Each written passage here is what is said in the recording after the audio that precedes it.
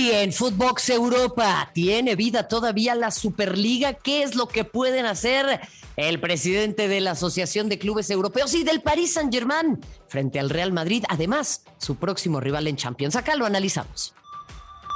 Esto es Footbox Europa, un podcast con Marion Reimers y Rafael Márquez Lugo, exclusivo de Footbox. ¿Cómo están? Qué gusto darles la bienvenida a un nuevo episodio de Footbox Europa. Tenemos mucho para hablar junto a todos ustedes. Gracias por acompañarnos en las distintas plataformas en las que, por supuesto, nos pueden escuchar. Y ya lo saben, estamos aquí de lunes a viernes, siempre al pie del cañón. Y, por supuesto, con lo más relevante en torno a esto que tanto nos apasiona, que es el fútbol europeo. Tengo el privilegio, el placer, el regocijo, el gusto, el beneplácito. Usted utilice el término que guste, de saludar a Fernando Ceballos, quien el día de hoy me acompaña. Fer, te mando un fuerte abrazo. ¿Cómo estás? Fuerte abrazo, Mario. El gusto es mío y ya aquí contento para platicar de lo que está pasando, ¿no? En el fútbol de Europa y de esta Champions, ¿no? Que quiere no dejar vivir a la Superliga Europea. Bueno, es que hay un fuerte trasfondo político, cimbró mucho esta idea de la Superliga en medio de la pandemia. Seguimos en medio de la pandemia, lo que pasa es que pretendemos que ya no pasa nada, pero en aquel momento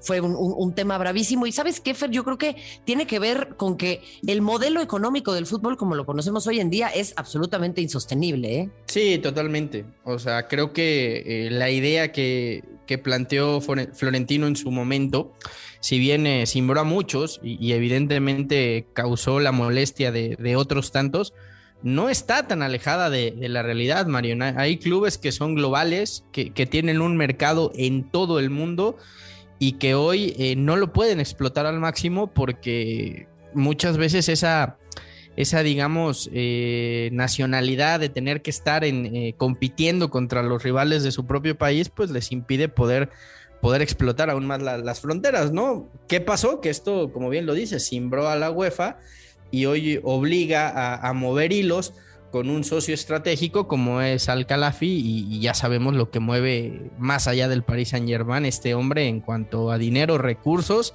y gestiones, ¿no? Sí, por supuesto, porque es el presidente de un club estado, como lo es el Paris Saint-Germain, con estos vínculos con Qatar, próxima sede de la Copa del Mundo, que en su momento ficharon a Neymar pegando un manazo sobre la mesa de soft power, ¿no? Dado el boicot de los vecinos de Qatar a este país.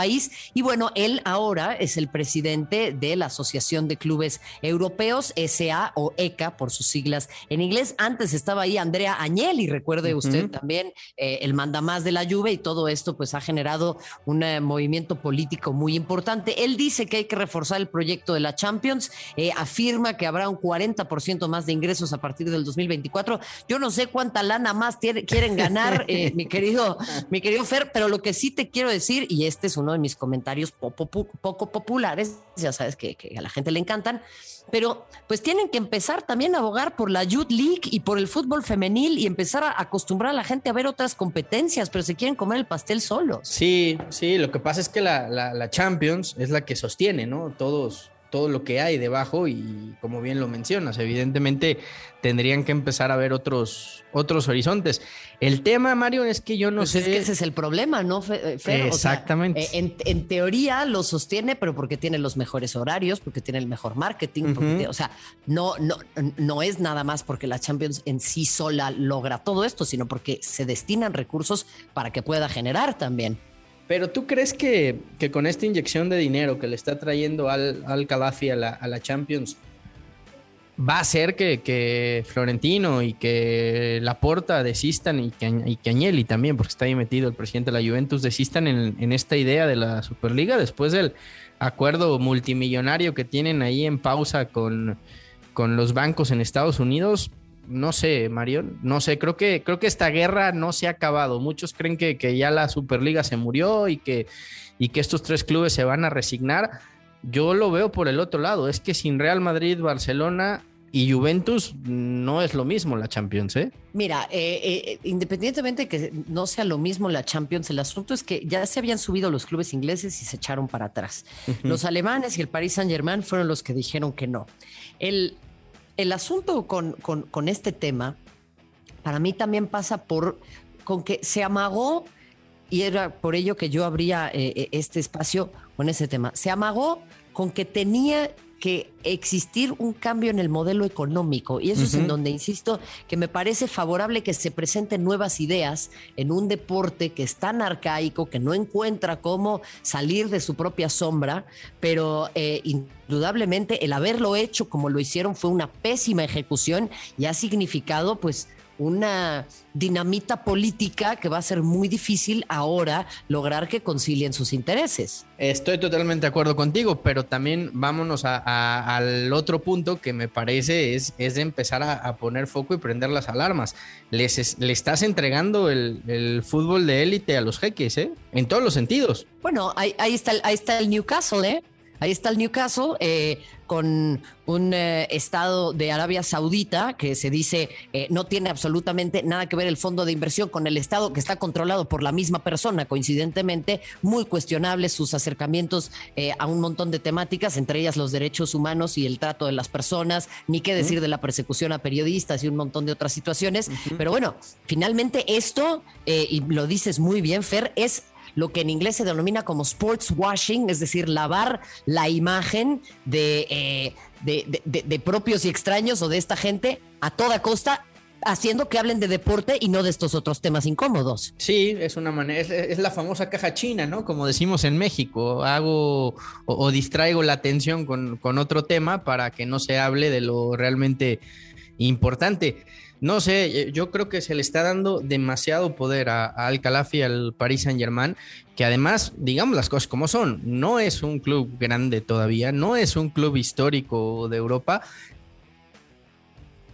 es un nuevo rico, es un club millonario, pero cuidado, porque si ahí los clubes que realmente tienen ese peso histórico se unen en contra de, no sé qué tanto camine. Sí, es un punto muy importante porque hay que tener en cuenta que acá los intereses ya no son meramente deportivos y eso tiene que ver, por ejemplo, con el enfrentamiento que existe entre Abu Dhabi y Qatar, situación que tiene sobre la mesa al Manchester City y al Paris Saint-Germain, por ejemplo, y esto pues obviamente genera que las decisiones deportivas pues dejen de ser deportivas, Fer, esa es la realidad. Ahora, Marion, todo esto le da un sabor y un aderezo especial a ese partido que se nos viene en Champions entre Real Madrid y Paris Saint-Germain, ¿no? Porque ya no es solo lo que vamos a ver de dos equipos que aspiran a ganar la Champions.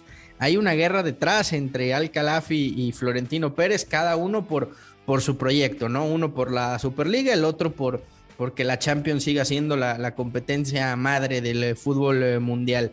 Y está también el tema de Mbappé, ¿no? Esa lucha de egos de que al parecer el Madrid ya tiene el preacuerdo, pero el Paris Saint-Germain no se lo va a poner fácil y va a estirar la liga lo más que se pueda. O sea, es un partido el que se viene que no solo es la eliminación en Champions, sino que detrás hay un contexto muy grande, Mario. Sí, ese punto también es importante y creo que acá yo te preguntaría, si tú fueses Florentino Pérez, que afortunadamente no lo eres porque es una persona transparente y honesta, mi querido Fer, ¿qué tendría que presentarte el presidente de la Asociación de Clubes Europeos como para convencerte de desistir de esta idea de la Superliga? Pues mira, yo creo que Florentino lo que está buscando primero es más recursos para su equipo y para los equipos históricos, más fondos para poder competir hoy en el mercado con los clubes estado, como el City, como el Paris Saint-Germain.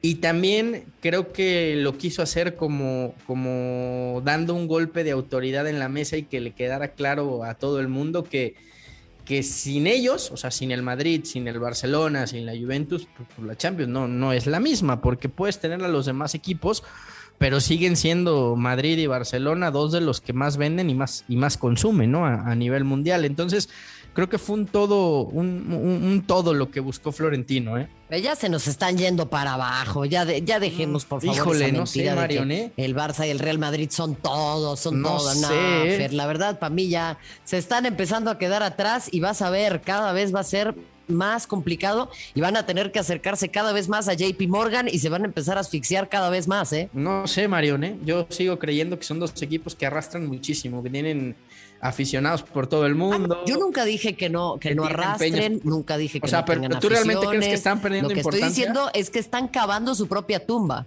No sé, yo sigo creyendo que siguen marcando la pauta en el fútbol internacional, ¿eh? Y yo, por ejemplo... Es que no estoy diciendo nada de eso, Fer, lo que te estoy diciendo es que a futuro, para como está creciendo la Premier, por ejemplo, y como están empezando a aparecer equipos de jeques, se les va a complicar cada vez más la cosa, y si no encuentran otros modelos y otras salidas, por ejemplo, el Barça, que traicionó su propia identidad, tarde que temprano van a tener que encontrar una manera de reestructurarse, cosa que no están haciendo ahora. O sea, siguen viviendo en un mundo de caramelo que no existe más. Pero de ahí la necesidad de estos de crear la famosa Superliga, porque es una manera de adquirir recursos que les permiten competir con los otros. Ahora, también vamos a poner las cartas sobre la mesa. ¿Realmente existe el fair play financiero para el Paris Saint-Germain?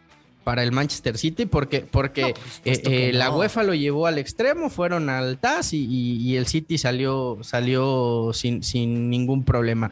Y al Paris Saint-Germain hasta ahora no hay ninguna investigación en curso, cuando todos sabemos que con lo que genera el equipo es imposible que tengan los recursos que tienen, ¿no? Ese punto también es una asignatura pendiente, así que veremos si todavía hay Superliga. No hay Superliga, pero mientras tanto el pleito político se pone delicioso. Y mientras tanto, hablando de clubes españoles, bueno, pues la segunda semifinal, la ida en la Copa del Rey, jugaron el Athletic de Bilbao, el Valencia, en este nuevo San Mamés. Qué linda copa, Marion. Y bueno, finalmente, se va a definir la eliminatoria en Mestalla, mi bellísimo Mestalla. ¿Cómo lo ves? ¿Quiénes son tus favoritos? Yo veo la final Betis Athletic de Bilbao. Ándale, o sea, ya das por muerto mi Valencia. Está bien, Fer, está bien. No te gustó lo que te dije anteriormente, pero no seas malo con los naranjeros, no tienen la culpa, oye. No, pero el Athletic es muy copero. Creo que es el equipo más copero de los 4 que hay. Y el Betis a mí me está gustando mucho, cómo está jugando. Está haciendo un trabajo extraordinario en la liga. Pellegrini los tiene en puestos Champions. Y creo que tienen argumentos para llegar a la final. ¿Sabes cuál es mi duda, Marion? Uh-huh. ¿Cómo demonios le va a hacer Tebas? Y bueno, más bien en este caso Rubiales, que es el que lleva la copa, para meter al Barcelona y al Atlético de Madrid en la próxima Supercopa que tiene que llevar allá a Arabia, ¿eh?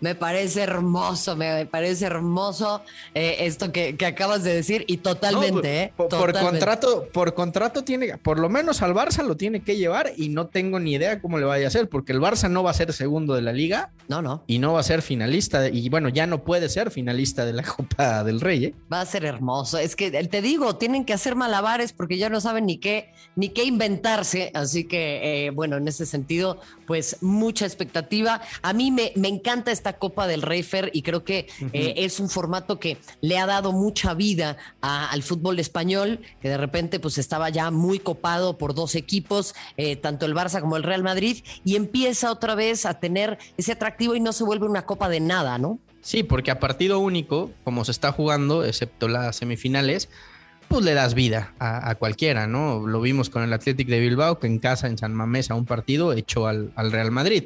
Difícilmente lo hubiera echado a doble partido, ¿no? Comulgo contigo. Y para cerrar, bueno, vámonos con las notitas del día.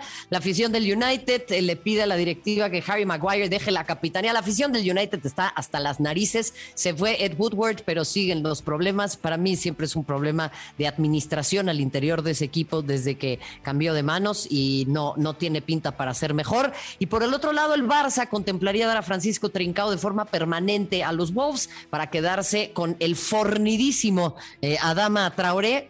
Únicamente Rafael Márquez Lugo le compite en musculatura, permíteme que te lo diga, mi querido Fer.